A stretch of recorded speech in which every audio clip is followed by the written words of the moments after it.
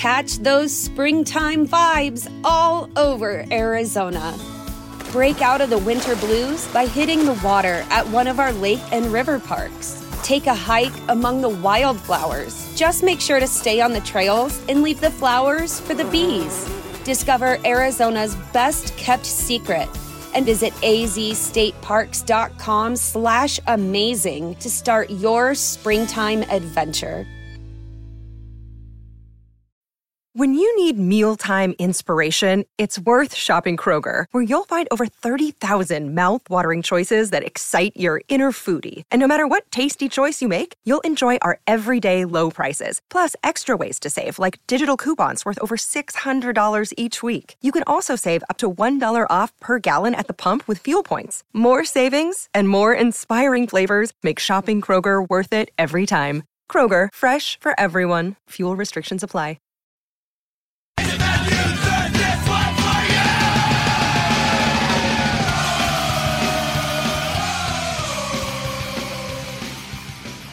Duval, welcome back to the Gin Jag podcast. Jordan DeLugo and Jeremy Markoski here with you. We've been away for a bit, but with the off-season program in the books, training camp on the horizon, we thought now is the perfect time to get back together, talk some Jags football as summer break is officially underway now for the Jaguars. Today we're going to offer our biggest kind of takeaways and storylines to monitor throughout the summer as training camp is about a little over a month away. And we're also going to answer some mailbag questions. Our second mailbag episode that we've done together here. Jeremy, it's been way too long. Tell me, how are you, buddy? It has been a while, man. We're doing great. Finally starting to settle in, back in Jax, which, is fantastic. Glad to be back in Duval, the 904, and just settling in. Got a nice vacation to start the summer. We're hearing a lot of good things out of OTAs, a lot of promising storylines and stuff like that. So everything's going really well. I'm really excited to see what the summer holds for the team. Excited to talk some Tim Tebow? Yeah, it's kind of worn itself out, to be quite honest. We haven't really heard much, from OTAs regarding Tebow, except for little bits and pieces here and there, but he's still the number one selling jersey in the NFL right now. So everything that they wanted him to do, I think, is definitely paying off dividends quite literally for the team. Yeah, for sure. We'll have to talk about him a little bit later, of course. But I just secured my PS5. Oh, for the there first you go. time ever, I was kind of just like, all right, let me go log on. I see the Walmart's dropping them at 3:00 today. Because, so many people have been trying to get these things for like almost a year now. Yeah. And I had always been like, I'm just going to wait till they're readily available. I'm not going to put myself through the pain and agony of, trying to refresh the screen and getting one. And I went ahead and did it today, and I must have some good karma going on or something because I was able to secure the bag. Yeah, man. I did the exact same thing real quick while we're on it. Same thing. I was telling myself, I'm an Xbox guy, though, not a PlayStation guy. But I was telling myself, I'm going to wait till they're readily available. And I even had like the Twitter notifications on for like drops and stuff like that just to see. They're usually way gone before I can even get there. But one day at work, I just decided, hey, let me just check Target.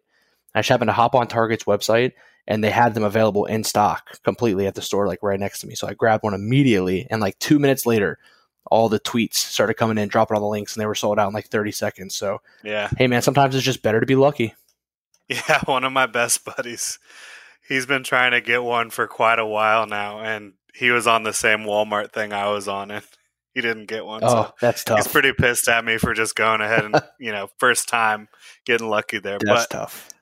Like I said, I must have done something right. We'll start talking about some football. This is not a video game podcast.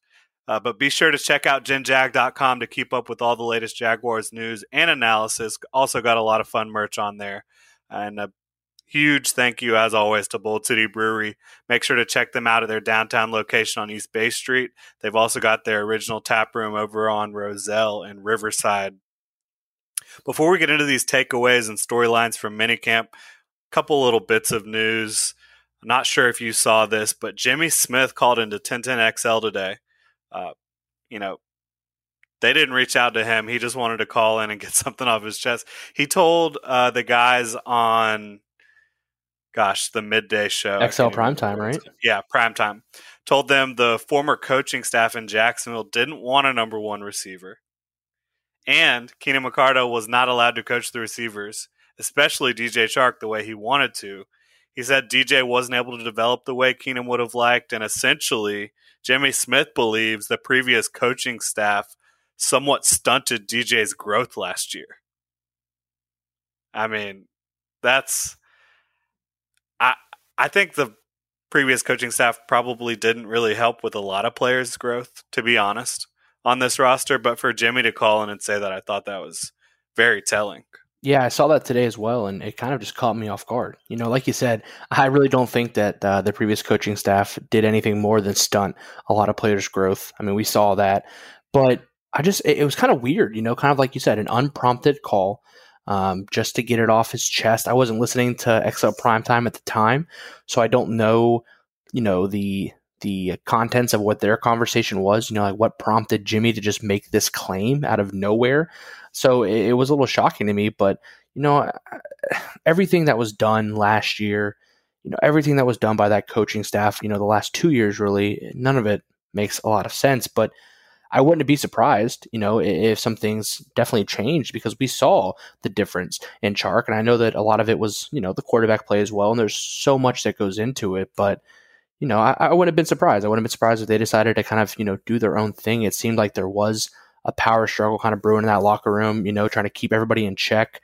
There's so much that was probably going on behind the scenes that we have no idea about. But like I said, really for me, the biggest thing is just why. Like, what prompted him to make that call, to make that declaration on the radio?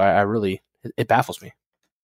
Yeah, at the very least, I think the former coaching staff wasn't doing something that Urban Meyer has harped on quite a bit already, and that's maximizing resources. We will talk about that more when we get into the takeaways from minicamp.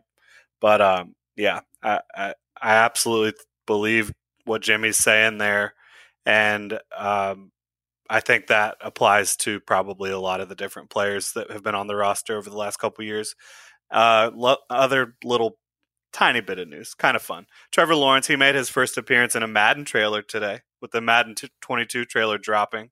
It was quick, but it was nice to see the flowing locks of Trevor Lawrence and those new teal home uniforms. Oh yeah, man! They were really, really working on the graphics for his hair there. I opened that up, and that was the first thing I saw, and they made it look nice. You've seen some of the graphics in the past. I'm sure if you're a Madden player, just the hair never is something that looks right. But hey, man, they're really focusing in on Sunshine's golden locks. That's for sure. Still can't call them Sunshine, but you can if you want to. So top takeaways from minicamp. So the Jaguars don't have a starting quarterback right now or a starting kicker. What do you make of that?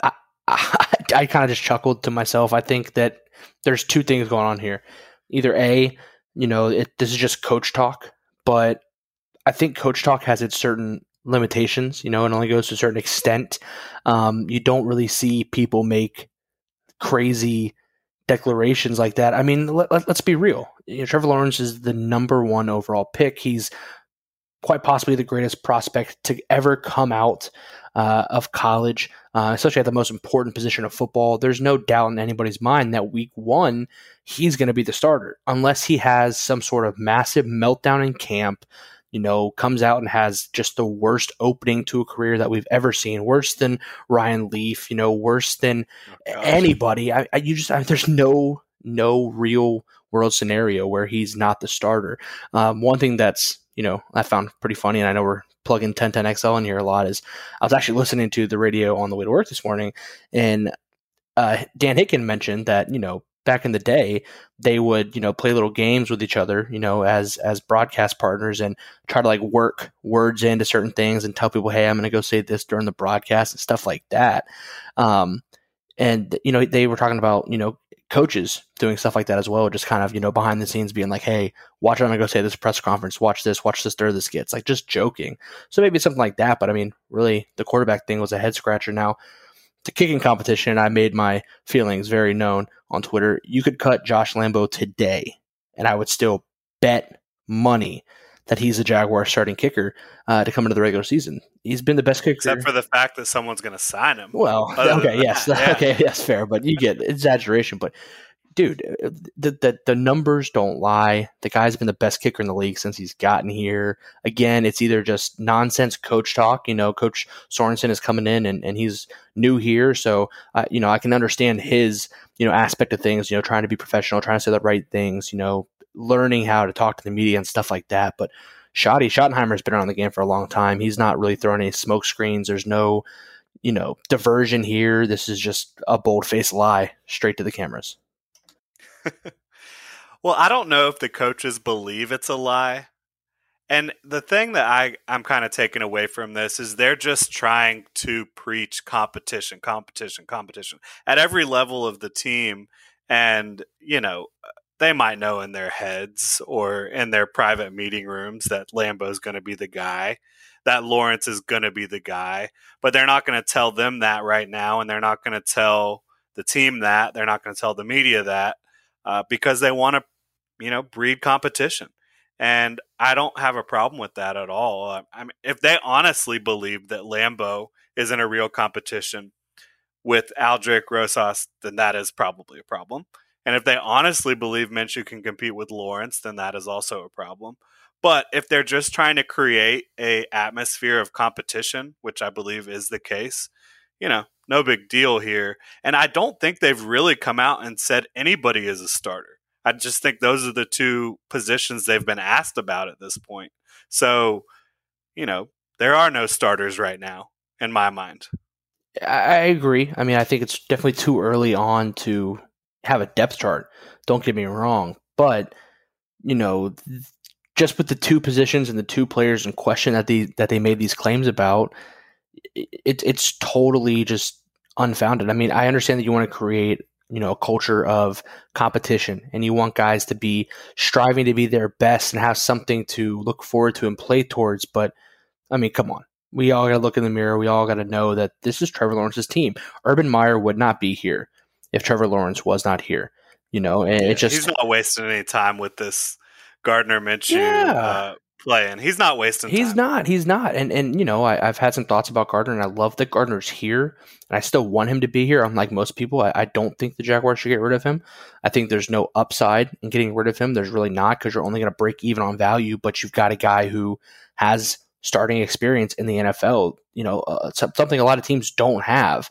But let's be very, very clear that this is Trevor Lawrence's job to lose, and it would take a massive, massive meltdown in his play, both legs, something crazy would have to happen for him to not be the quarterback. I don't even want to speak on anything because I don't want to jinx it or even think about it, but you get what I'm getting at. There's no way.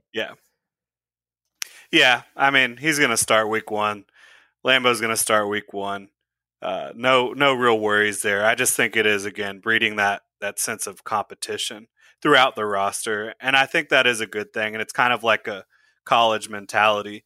I don't have a problem with it. I think and I don't think the players have a problem with it. Everybody seems to be really going out there and busting their ass and having a good time doing it. So no worries on that front right now for me. Kayvon Chason tested positive for COVID-19. We haven't gotten any confirmation of if he has been retested. Urban Meyer said he would be, or is he actually positive? Was it a false positive? Is he having any symptoms? We don't know anything about that, but he was unable to participate in minicamp, and really not a big deal here as long as, he's not going to have any long-term impact on his ability to play football, heading into training camp, which he shouldn't. Most people don't, but you never know. Yeah, absolutely. And it's kind of surprising, at least to me it was, kind of caught me off guard, even though we're in this COVID day and age, you're kind of starting to see, these reports, stuff like this kind of dwindle down. You don't really have any COVID positives jumping up anymore. The rates have gone way down. It's not a big focal point anymore in training camp and practice in the NFL. I'm kind of surprised that there wasn't a deeper designation for him, because I thought at a certain time maybe the policies have changed since last year, but I thought they had to indicate whether it was a positive test or just high risk contact to exposure. And I didn't see any of that. So hoping he's okay. Hoping, maybe it was just Well, Myers said he was Oh, positive. did he? Oh, I missed that. I missed that because I didn't see that on the report. I just saw that he was out. But okay, well, definitely hoping that he obviously is going to get better, and you hope there are no long term complications. But good thing is it happened now. It's only June, and he's not missing any real serious time leading up into the season.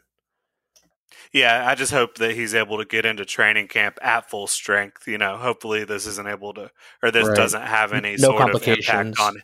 on his working out even right now. Like you don't want to get 2 weeks behind from working out type of deal, even if that's the severity of it.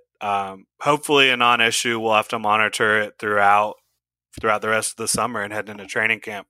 But hopefully a non-issue for him because he's going to be relied upon in a big way, I think, by this defense. And Joe Cullen talked about it last week. Chason's going to be playing Sam linebacker in the 3-4 scheme, which is obviously different than the 4-3 Sam linebacker. There are some similarities. Essentially, it's a lot like a 4-3 Sam that plays on the line of scrimmage and rushes the passer quite a bit, but there will be some of that dropping into coverage and shallow zones, that sort of thing. Yeah, and it's great for him. I think they're putting him in a much better position to succeed. Again, we're talking about 10-10XL. I heard Frank Frangie on the radio today on the way home talking about Joe Cullen's first impression with Chason's tape was this kid really has the ability to be a player. We like what we've seen from this guy so far. But, the glaring question was, what were they doing with this kid at, 245 pounds, playing a 4-3 defensive end? Like, you're just setting him up for failure in that position. So seeing him, come in, play Sam, he's fast, he's going to be able to get to the sideline, he's able to be an effective tackler. To being a much. Looks like we lost Jeremy there for a second. See if we can get him back.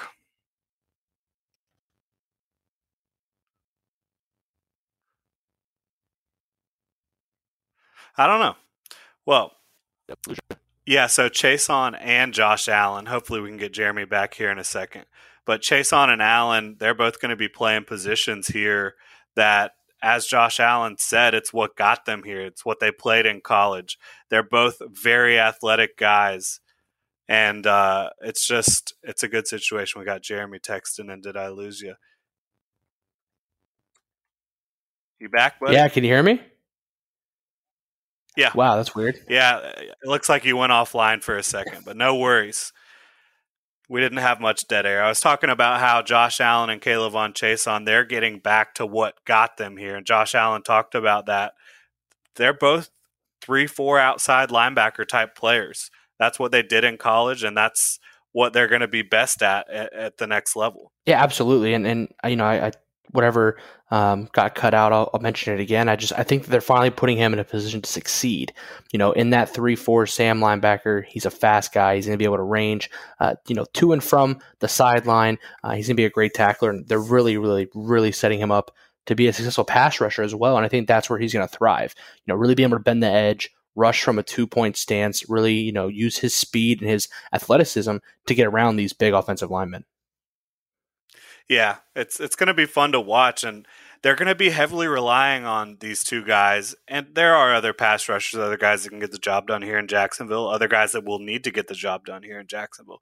But Joe Cullen came out and he said that he absolutely believes that they will double their sack total from last year, which isn't a huge number, but still, that is a big leap that you're going to have to make going from one season to the next, doubling a sack total, a team sack total, that is. And even if they double it, that wouldn't be really close to the top of the NFL, more closer to middle of the pack. But it's something they absolutely need to do, and Chason and Allen are going to be a huge part of that. Now, I want to shift gears a little bit. We've been talking about players a lot more. I want to talk about Urban Meyer in general and just kind of what's been going on with him. I think he's been a little bit of a national punching bag just because of the Chris Doyle situation and then the Tim Tebow signing. But despite those two things, I just think there's been so much good. I really, prior to the hiring of Urban Meyer, I was on board with it. And now seeing kind of what he's done just to this point, only about 5 months into the Urban Meyer experience, I think it's really fascinating. You look at the sports training, it's night and day compared to what it was prior. I mean, you've got DJ Chark putting on 7 pounds of muscle. If you've seen pictures of him, videos of him, he looks like a transformed player. He doesn't look like a skinny receiver anymore. He really kind of looks like a wide receiver one now, and that is what the Jaguars need him to be for this offense to be as good as it can be. And Urban Meyer heavily influenced that. We all know he called him up and told him he needs to play with more strength, play more physical, add some muscle. He did that. He got faster as well. James Robinson worked on getting faster all offseason, and he believes he accomplished that, again, thanks to Urban Meyer teaching him about knee drive, which is a drill or a area of running that, distance runners and sprinters, they work on their knee drive. Urban Meyer has been helping him with that. You've seen Laviska Shenault come out looking even more of a freak than he did last year. And all these guys, they just look like they're in the best shape of their lives. And I know that's kind of a cliche, but they really do look that way. I think a lot of that is on Urban Meyer and the sports training that he's brought in. The maximizing of resources, as I mentioned before, with the training staff, it's an open, they want you to go in and get treatment. They don't give you a hard time. They don't make you feel like you're less than for going to get treatment for even the smallest nicks and bruises. And that is going to help these guys stay healthy. And the nutrition is up in terms of what they're providing the players for, the whole mentality. And like I said, the competition. And then also he's the catalyst behind this whole football performance complex that they're working on. That's going to be basically a second home for the Jaguars outside of the stadium. I just think I can't say enough about what Urban Meyer's done for this program already. The beginning of Urban Meyer's reign in Duval came with its bumps and bruises. Obviously, you mentioned the whole Chris Doyle situation, and that was just a very obvious fumble.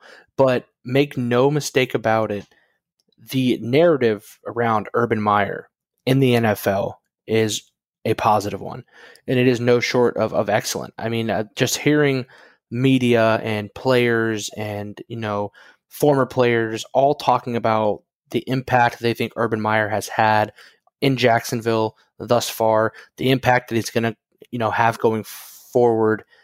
No one expects him to fail. I mean, let's just be honest. He hasn't failed before. Everywhere he's been a success. Everywhere he's been, that they've been champions and they've been winners, and he just brings that track record and that mentality to the NFL. I think one of the biggest things that he brings, you mentioned the sports performance and the nutrition and all that stuff, and I think that he's really looks like we're losing Jeremy again there. And the biggest part he just moved into a new place. Sounds like the internet connection is not cooperating with us. But the bottom line here, we talk about this culture and the program that he's built. I think it's awesome. It's been laid. The foundation for this culture has been laid. But as Joe Schobert said last week, it doesn't matter. This doesn't matter unless you win. You're taking these young high school age football players and you're really building them up. You're really starting them from scratch. Once you're in the NFL, that's expected of you. Yes, there are off-season workouts, and yes, you're working out all the time in the facilities, and yes, you have a nutritionist and all that kind of stuff, but you're a professional now. That stuff isn't as focused on as it is in the college game. So I think Urban is bringing that aspect of it to the NFL, and it's paying dividends. Like you said, Chark has gotten bigger, and James Robinson has gotten faster, and all these guys are getting behind Urban Meyer. There's no headbutting going on. He's calling players out. He really is, but doing it in a proper way, and the players are responding to that, and that's just a change that it's something that we haven't seen here in the past. We've had players who get called out by executives or get called out by coaches, and it does not bode well. So all in all, it just seems like everything is going as well as you could expect it to. And you mentioned the performance center that they're now building. Yeah, he was a huge catalyst of that. And Urban Meyer is touching every single part of this program and making every single part of this program better than it was before. And that's all you can ask. Yeah, it is. I had lost you there for a second again. I have no clue what's going unfortunately, on. I have full internet. I do not know. Like it's Yeah. weird. I don't know. Might be our recording software. Who knows? But you definitely got your point across there. And I was saying, well, while we didn't have you, um, that the bottom line, this culture, it does seem awesome. The program seems just phenomenal. But as Joe Schobert said last week, it's only going to work if they win. Now, all of this is the point of all of this is to get wins. But does this message start to fall flat, not work if the wins don't come? Yeah, that will happen. But everything they're doing is to make sure that winning is going to come. And I think that you're 100% correct in saying that the message is going to fall flat if they don't win. Let's just kind of go back to the last few regimes that were here. Mainly with Gus Bradley, when that came in, he was a player's coach and he was, everything was great. The energy was great. The culture was great. And then, you didn't win. And then it became a mess. Same thing with Doug Marrone. I feel like he came in and it was a very stark difference. He was a hard-nosed guy and we're doing things by the book and they were having old school hard training camps and things were good when the team was improving. But as soon as you start losing again, it all falls through. So obviously this could all change, but something just feels different. That the team feels different. Things are moving different. Obviously having Trevor Lawrence, in the organization is definitely going to help that because there's more light at the end of the tunnel than we've ever had before, but something's just different about it, man. I don't know, just the way the players talk, the way, Griffin has been so outspoken during OTAs, everything just seems different. It seems like everyone's bought in, everyone's working together. And when you have a unit like that plays together, you don't always have to have the best of the best guys. But when you have everyone doing their job and everything meshing so well, that's a recipe for a lot of wins for a long time. That's a recipe for a really dangerous football team. And I love what I'm seeing so far. Yeah, and kind of talking about players buying in, nobody on the Jaguars defense, for the most part, had bought into what Todd Wash was doing the last few years. You saw countless players come out and kind of talk negatively about it.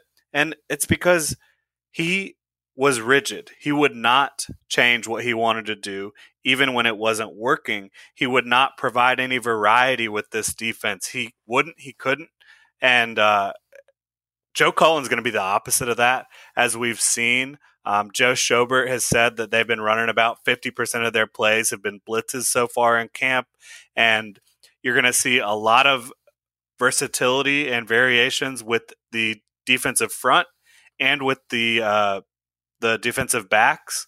You're going to see a lot of different looks, and you're going to see these linebackers, Joe Schobert and Miles Jack in particular, being able to just attack the football. And when players know that, players know what Joe Cullen comes from, they see what they're doing here, it gets them excited. It's hard to blame them. Absolutely. And I love as well, the frequency of blitzing that we're seeing, because it's not something that you saw in the past. It's totally different, but it forces quarterbacks to beat you. We're going to put a lot of guys in your face.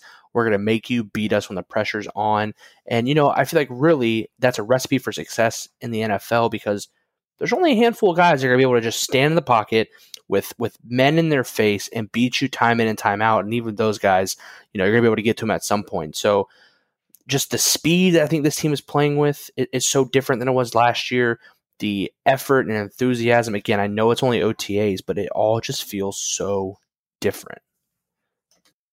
Yeah, it does. And you mentioned kind of getting after the quarterback. Essentially the game plan prior with Todd Wash was, we're going to wait until they make a mistake, and we're going to get off the field on third down by doing that. Now they're trying to force the mistakes in Jacksonville. Joe Cullen is trying to create mistakes from the offense instead of just waiting for one to happen. So it's going to be a completely different looking defense. How quickly will it mesh? How quickly will they gel on Sundays in the fall this fall? I'm not sure. We'll see how it all works out. I do think they've got more talent. I think they've got a much better scheme, and I think it would be shocking to me if they have to suffer the same amount of attrition on the defensive side of the ball this year as they did last year. People kind of forget that, but Josh Allen missed a ton of time. Miles Jack, C.J. Henderson, Jared Wilson, all these guys missed a ton of time. So hopefully they can remain a little bit more healthy, and I think you'll see some much better results if that is the case. Now, I'm not sure if you caught it, but media met with Anthony Schlegel yesterday, the strength and conditioning coordinator. He is just a character. If you didn't catch that, I encourage everyone listening to go just watch that press conference. I think it's on the Jaguars YouTube page. I just wanted to hit on a couple of the little things he brought up. He brought up give a shit factor, which is just an awesome new phrase, I think, to bring into the locker room. And basically it's just about exactly what it is, giving a shit. He was talking about that from the coach's perspective and from the players. If the coaches are showing that they care about their players, which Urban Meyer's talked a lot about as well, the players respond. You have to establish the fact that you care about them before they can respond to you positively. And Schlegel's big on that. He's also patented a few training devices. I think the Jaguars are using 2 of them already. So he's a guy that is just obsessed with improving performance, and he's patented his own devices that the Jags are using. One's out on the field and one's in the weight room. And he's also famous for the tackle. When he was on the Ohio State sideline, you had a fan storm the field, and he just form tackled him into oblivion, the poor guy. But I encourage everyone to go look that up too. So Schlegel, full of energy, full of enthusiasm, really excited to help these players get better. And he's a big part of what Urban Meyer is doing in terms of getting these players to improve their strength, like DJ Chark, Robinson with his speed, and the rest of the guys. I love Schlegel. He is a tone setter and a tone changer at the same time. You know, he's a fun guy to be around. Even, you know, from his days at Ohio State, you know, he just brought so much to that team with his energy, and just he's always been so kind of crazy, you know, like you said, he's a character. He's a little crazy, but sometimes you need a little crazy, especially in football. You know, you just need a little bit of something different to really be a difference maker. And I think he is. I think that players respond well to him. You know, I can remember even, you know, just in like high school days or, you know, whatnot, you've always got one of those coaches who are just a little bit different in terms of their energy and what they bring. And those guys are always, I think, guys that resonate really well with the players and with the staff, and it's showing. You know, the results are showing. Like you said, he, you know, is a training maniac. He's got his own devices, his own training methods, and you know, I could not have been any happier with the hire.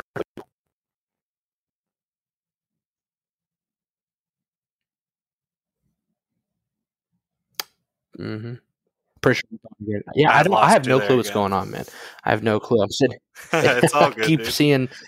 We'll work out the kinks. Ain't no thing. But just anyways, I think just to finish it off, I'm not kind of sure what was missed, but I love the hiring of Schlegel. It's probably my favorite hire, one of my favorite hires thus far. Yeah, and it's just for the Jaguars, it's awesome to go from such a negative situation with the Doyle hire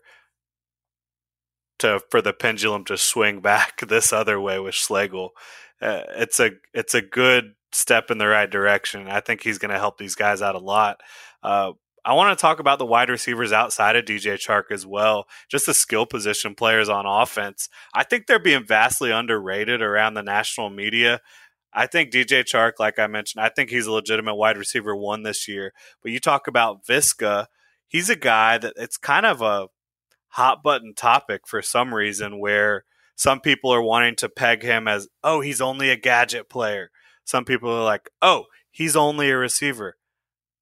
Let him be both in my mind, and I think you're going to maximize his output if you do that. And that's what the Jaguars are trying I to think do. he can truly do everything. He's a guy who can truly, like I said, be a receiver, be a gadget guy, go return a punt if you need him to, line up in the backfield, go in motion. I mean, the guy can literally do everything. And I think that he's definitely going to be probably the most improved player on this team. He's going to make that jump in year 2.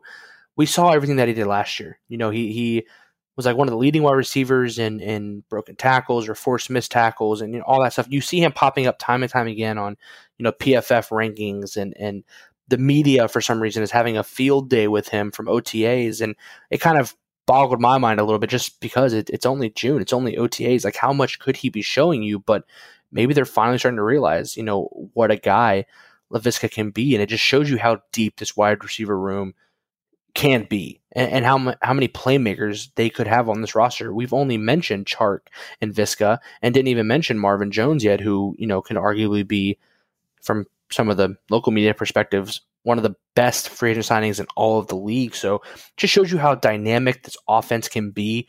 If DJ Chark can be more physical, continue to run crisp routes and have that breakaway speed, I think you're right. I think he's going to be a number 1 guy. He's going to be a game changer, a showstopper, and we saw that a little bit from him in year 2. We saw what he was truly capable of, and I think he will take a step above that as well, above his year 2 performance. He will go above and beyond this year, and I think he's really going to turn a lot of heads and become a guy that teams are really going to have to game plan for going forward. Yeah, and you look at the depth. It's going to be so hard for these guys at the bottom. Pretty much after the top 3 with Jones, Shenault, and Chark, after those 3 guys, it's going to be tough to make this team. You got Colin Johnson competing. Philip Dorsett has looked really good in camp. He's been fast. Trevor Lawrence has had some chemistry with him. John Bay Johnson, he's incredibly fast, and Sanjay Law likes him. He's one of his guys. You got Godwin. You've got Jalen Camp. It's going to be tough to weed out this receiver unit because all these guys are kind of making some plays and making a name for themselves. And then you've also got these running backs, Travis Etienne, James Robinson. I love that Etienne's getting so much work as a receiver, and apparently he's taking it very well. Darrell Bevel said he's really going to be a guy that, similar to Shenault, where Shenault is a wide receiver that can do running back things, Etienne is a running back that can do wide receiver things. I think it's very exciting. You really start to become a very dynamic and dangerous offense with guys like that, and it just further shows you the things that Urban Meyer and this offensive group are going to be able to do to create mismatches. Like you just said, you've got wide receivers who can line up at running back and do whatever in the wide receiver tree. You got running backs who can part at wide receiver and do whatever from the backfield. It just adds a whole nother dynamic, a whole nother, just part of the playbook that teams are going to have to be ready for. Where's this guy going to be on any given play? Where's that guy going to be on any given play? It adds depth in the backfield. It adds depth in the receiver room without having to compromise one or the other. You don't have to now keep one extra receiver because you need him to do certain things. And same thing with the running backs. It really adds, an extra dynamic for guys who can do both at both positions. I mean, that's basically 4 guys in 2 right there. Yeah, exactly. Yeah. 2 roster spots, but, they have the ability to do what 4 guys could do. I totally agree with you there.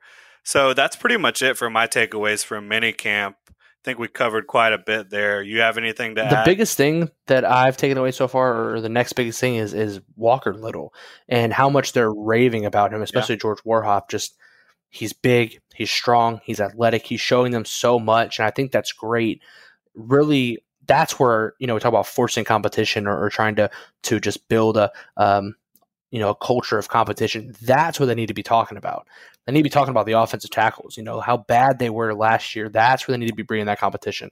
They need to come out and say, hey, this guy is pushing for a spot. This guy is pushing. That's where the competition needs to be had. And I think come minicamp, we're really going to see that. That offensive tackle position is going to be a hotbed because if Jawan Taylor comes out and has a year even remotely similar to what he had last year, that leash is going to be short, man. You cannot give up that many sacks in a season from the offensive line as a whole, but from that specific position, and expect this 6'7", 330-pound man back here to be breathing down your neck. I think he has a really good shot of making an impact this year.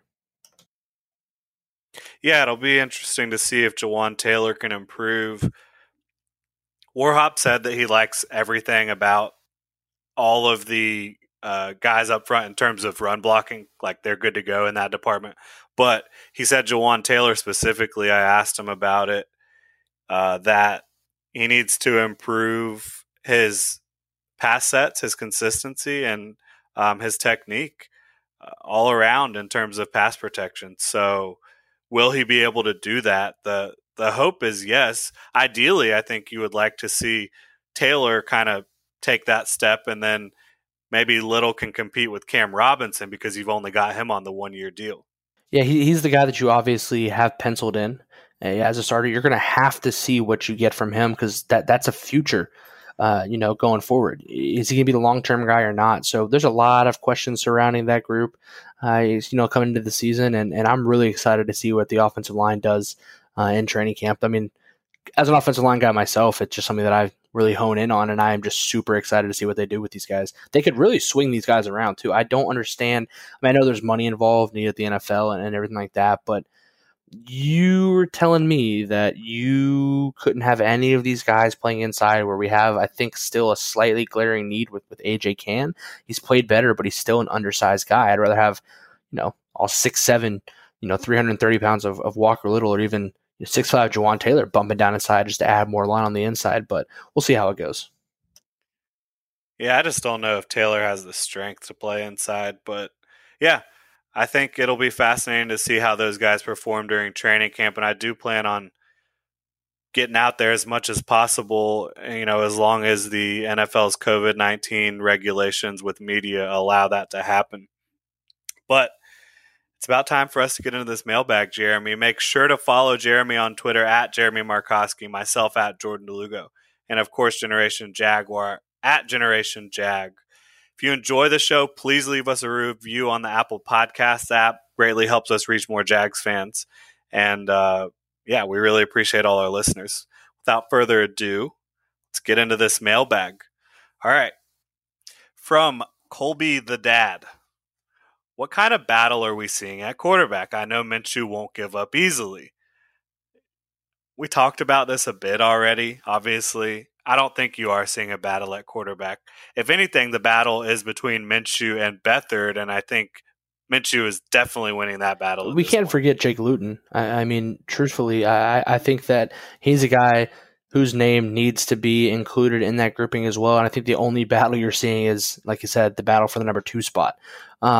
I think Beathard obviously benefits from his relationship with, the GM's time in San Francisco, Balky, and that's probably mostly why he's here. He's got some veteran experience as well, but he did say Minshew's not going to give up. I think Minshew, even knowing what he knows, he knows this is Trevor's job. It's not a secret. He's still going to play hard. He's just one of those guys. He's a great guy to have in the locker room, I think, and. You hear reports that him and Minshew or him and Trevor, are super close. They hang out outside of training camp or OTAs and outside of the building. And, I think that that's definitely a good spot. Trevor can learn more about the NFL from Minshew. He's obviously got some experience, but there's no real competition, unfortunately, unless it's for that number 2 spot. Yeah. I think that's pretty clear at this point, although the Jaguars coaching staff wouldn't have you believe that. Now, Mark Oggs 8. Did Tebow's chances of making the team increase after OTAs? I think they're about the same, personally. This is a guy who is going to be fighting for the bottom of the roster. He has, as you would expect, he's carried himself incredibly well. He's in great shape. There have been reports out of minicamp and OTAs that he's caught pretty much everything thrown his way. So I think his chances are still high of making the roster, just because I think Urban Meyer doesn't bring him here unless he thinks he has a real shot at making I the agree. roster. I think that they have increased a little bit. I don't think they're necessarily the same. They've increased a little bit, but I think the chances were always good. As much as I don't want it to happen, and I don't think it's a football move at all. I think it will happen, but they've admitted that they've seen improvement and they've seen more than they expected to see. Like you said, he's caught pretty much everything, in camp, and he's had some issues with the blocking and the footwork and the hand placement and stuff like that, but that stuff can be teached. God, that was bad. That stuff can be taught. But he's an athlete, and I think he can be taught hand placement. He can be taught footwork. He can be taught positioning and stuff like that. So I actually think his chances have probably increased a little bit. But at the end of the day, I think that Urban is more loyal to winning than he is to Tim Tebow. And I think at the end of the day, if he truly believes that Tebow doesn't add anything to this team that would help them win, help them compete, I don't think he'll be out of the organization, but I don't necessarily know if he'll be on the 53-man roster. Yeah, one thing to note too is it seems like the entire locker room has kind of embraced him being there, and they've done so because he comes in and he busts his ass. So anybody that does that, they're going to respect, and it'll be interesting to see him in training camp once the pads go on. Maybe see him in the preseason a little bit, see where he's really at. But yeah, there's been nothing super negative about it from any players, coaches, anything like that. It is a tough transition. Tight end is difficult, having to be able to block and be a receiver, knowing all those different assignments. It'll be tough for him, but at this point, it looks like there's a good chance he's going to make the team. This is somewhat related from I Am Chris Woods. He says, Urban said the tight end group isn't where he wants it. Will they make a push for Ertz? Well, he did say the tight end group isn't where it needs to be, but he did say also that it's one of the most improved groups on the team, especially when you look at O'Shaughnessy, and I believe he also said Ben Ellefson. But yeah, I don't really think they're going to make a push for Ertz. It wouldn't shock me if they did, but the main reason I don't think that they would is because I think that they want, like Urban Meyer wanted to see these guys in minicamp. I think he's just going to want to have more time to get these guys where he wants them. Now, if they make the trade before the start of training camp, then I wouldn't be surprised. But if they get 2 weeks into training camp and then you're talking about trading for Ertz, that would really I think the training camp is definitely going to be more telling because you're going to see a lot more team activities, full contact, a lot of the things that are really going to make them realize, where they really are. Yeah, they could have been the most improved position group on the team, but they were also, in my opinion, undoubtedly the worst position group on the team coming into OTA. Right. So take that with a little bit of a grain of salt. And yeah, he said that they're not where they need to be, but I'm not quite sure if that means that they need to make a move at the position outside of the roster or if he just wants to see more improvement before the season. So I think training camp is definitely going to be a much better telltale of what they're going to do going forward. I still think they need to make a move, but I wouldn't be surprised if they don't. They seem pretty content with the players out on the roster right now. Yeah, it'll be interesting to see how that does play out because, I don't think anyone would question that it would be good for them to upgrade the talent at that position. Now, Bosch Jurgman, good buddy of mine, Josh, one of my groomsmen in my wedding last month. Shout out to Josh. How many Super Bowls will Urban and Trevor win in Jax? I feel like we answered this question last time we did a mailbag, but I'm going to answer again. I'll start off. I think together they will win one. That's my prediction. Who knows if that's going to play out? So much goes into winning a Super Bowl, obviously, but I'm going to go with one together. I think Trevor will outlast Urban in Jacksonville just because of Urban's age, health conditions, all that, and maybe Trevor will get one after that. Who knows? But I'm going to say they'll win one. I think Urban's here at least until he wins one, unless things go extremely poor and this team comes nowhere close to winning a Super Bowl. But like you said, I really think that Urban's window here is probably no more than 5 years. So with that being said, you're obviously not anticipating winning one this year. And next year you might make a big jump, and I think everyone would hope that you do. So you're looking at maybe year 3, year 4, potentially year 5, but I would definitely see one coming in those years. At least that's the hope. You would have to think that if Trevor's really the guy that you think he is, and Urban's really the coach that we all believe him to be, you'd have to at least expect one in the next 5 years.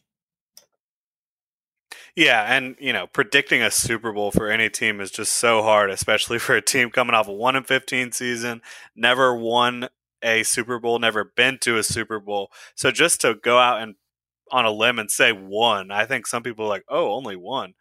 If they get one, that is a huge win for Jacksonville, a huge win for the Jaguars. So let's not get ahead of ourselves here. Thorpe58, another big-time friend of mine and another groomsman. Appreciate them for coming through with the mailbag questions here. Which second-year player will have the biggest impact both on offense and defense? Do you want to get us kicked off with this one? No. That one was pretty easy. In my mind, I think on offense, it's going to be James Robinson. You're going to want to take some of the load off Trevor Lawrence's shoulder, especially early, in regards to controlling the offense. They're going to run the ball a lot, I think, especially early on from a lot of different positions. And I think that James Robinson is really going to benefit from that the most. I think he's still going to be the workhorse back. Obviously, Etienne's going to have a big role in the offense, but I think James Robinson's really going to, show everyone that rookie season was not a fluke. He's here to stay, and he's here to be a workhorse back in the NFL. On defense, I've got to think Devon Hamilton. I've heard reports that if the season started today, he would be your starting nose guard, and they've loved everything they've seen from him. I think he's poised to make a big jump here in year 2. Didn't see a whole lot from him last year, but I think he's definitely going to benefit from the playing time, and just if everything they're saying is correct, I expect him to be a very, very productive guy on the defensive line. Yeah, he's one of my guys, obviously. I loved him in the draft. I had him ranked as a early second rounder, so they were able to get him in the 3rd. That was pretty awesome. I'm big on Devon as well. But that opened it up for me. I think 2 pretty easy choices other than those 2 guys. When you look on offense, Laviska Shenault, the star of the show so far in training camp, in minicamp and OTAs. He's a freak. He was coming off of a core muscle injury last year going into his rookie season that affected him during the NFL draft process. He's not dealing with that anymore. Fully healthy. Again, been working with this new training staff, been busting his ass trying to be the best player he can be. He's a freak. I think you could see just monstrous impact from him. I do agree with you, though. I think James Robinson, he's going to have a much bigger role in this offense than I think a lot of people around football are giving him credit for. A lot of folks are just kind of saying Travis Etienne's about to take over. I think Etienne is going to get a lot of carries. I think he's going to get a lot of targets in the passing game, but I still think James Robinson's going to be the leader when it comes to rushes in 2021 for the Jaguars. I don't think it'll be particularly close, honestly. And then defensively, you got K'Lavon Chaisson. He's a guy that came on at the end of last season, was really getting after the quarterback in terms of those pressure numbers. He needs to get sacks. He needs to play more fluid and just more aggressively, really. And I think he can do both of those things in this new defense. So you got 4 guys there that we just talked about. I think all 4 of them have a good shot at being the biggest impact for the second-year players here. And then Kev keeps it 100. Is Andre Sisco a week 1 starter? Any updates on his health? Health-wise, he's still expected to be a full go for the start of training camp. And then, Jeremy, if you want to tackle, is he a week 1 starter? If he's healthy, I think he is. You've got Rayshon Jenkins, who is going to play the other side, and I think he's pretty penciled in. But outside of that, the safety position is really a weak one. And I don't think you really saw anybody emerge in minicamp and OTAs. And I've heard a lot about Daniel Thomas. I have, and that's and he made some plays. And I've heard his name as being the alternate guy, but just he's been around for a little bit. he still really hadn't made that splash. I think Andre Cisco is a see ball, get ball guy. He's a turnover machine. He's a ball hawk, something that we don't really have on this defense. And I think if he's healthy, week 1, he's absolutely on the field as your safety. Free safety. Yeah, I don't know. I don't know. It's tough because I know that Joe Cullen's going to like Jared Wilson's dependability. I know Daniel Thomas has been making a ton of plays. Obviously, Rayshon Jenkins is going to be out there. I think the Jags think Tyson Campbell can play some safety. Maybe some of the other corners can do that as well. And I don't think you're just going to see these always traditional safety roles that you talk about. I do think Andre Cisco will see the field week 1, assuming he's able to start training camp and be full go for training camp. I do think you'll see him on the field in packages. I don't know that he will be a week 1 starter, but they talk about they're going to rotate these guys in and out. They're going to give a lot of different looks. So I do think you'll see him on the field, even if he's not a starter. But yeah, you said it. He's a see-ball, get ball, turnover machine. It's going to be hard to keep him off the field if he's healthy. And Sebastian Ray, are we beating the Titans twice this year? Absolutely. What do you want me to do? Say no? Of course we are. And I responded him on Twitter as well, sent him a nice little GIF. Absolutely. I've mentioned this before. I do not hate any other team as much as I hate the Titans. The Patriots come in as a very close second. I mean, it's neck and neck. But if you're ever going to ask me if we're going to win, I'm going to say yes. And we're going to beat the Titans 2 times this year and every year to come for the next 15 years. I love it, Jeremy. I sadly am not on the same page as you there. The Julio trade, it mattered. I mean, you lost Corey Davis, you lost your offensive coordinator, you lost Jonnu Smith. Okay, not looking so great. Well, now we have Julio Jones and A.J. Brown and Derrick Henry and a quarterback who has just been dominating in this offense ever since he's gotten there, at least in the regular season. I don't see it happening. I know the Titans lost some defensive talent, but you've still got stars out there on defense, and Kevin Byard, Simmons, the linebacker they've got. I'm drawing a blank on his name right now. Is Landry still there? No, he's a pass rusher, yeah. But I don't know why I can't think of his name. But then you've also got Caleb Farley coming in, who I love, assuming he's healthy at corner. You've also got Elijah Molden, who I also love him. He can play corner and safety, nickel corner, safety type of guy. So I long story short, I think the Titans will beat the Jaguars. If we're not being facetious, there's just 2 words to answer that question, and those words are Derrick Henry. That should tell you how those games are probably going to go, at least the first one. Who knows, how they're doing later in the season. Yeah, I mean, Derrick Henry and Julio Jones and A.J. Brown as your top 3 skill position guys. Pretty sure Derrick Henry has half of his career yards against the Jaguars, so. Yeah, it's a shame. But who knows? We'll see how it goes, and we'll talk about those matchups, much more in depth as we get into the season, obviously. Now, our final mailbag question comes from Joko Gorina. I'm sure I totally butchered that, but that's what happens when we get some of these weird handles on social media. So, is it too soon for asking Moses and the rest of the UDFA performances if they've stood out? So, I haven't been at practices. I know you haven't either. So, the only one I know that has popped up on a lot of reporters that have been at practice is DJ Daniel, the cornerback from Georgia. He was a very productive player at Georgia, and he's made some plays. I know he's gotten his hand on the ball a couple times throughout OTAs and minicamp, so that's the only guy I can really comment on. And Moses, I just wouldn't really expect much from in year one. He was coming off that injury, wasn't healthy in 2020, even though he was playing. I just think he needs to get his body right before. Is the question more? Should we expect to hear things about the undrafted free agents, or what?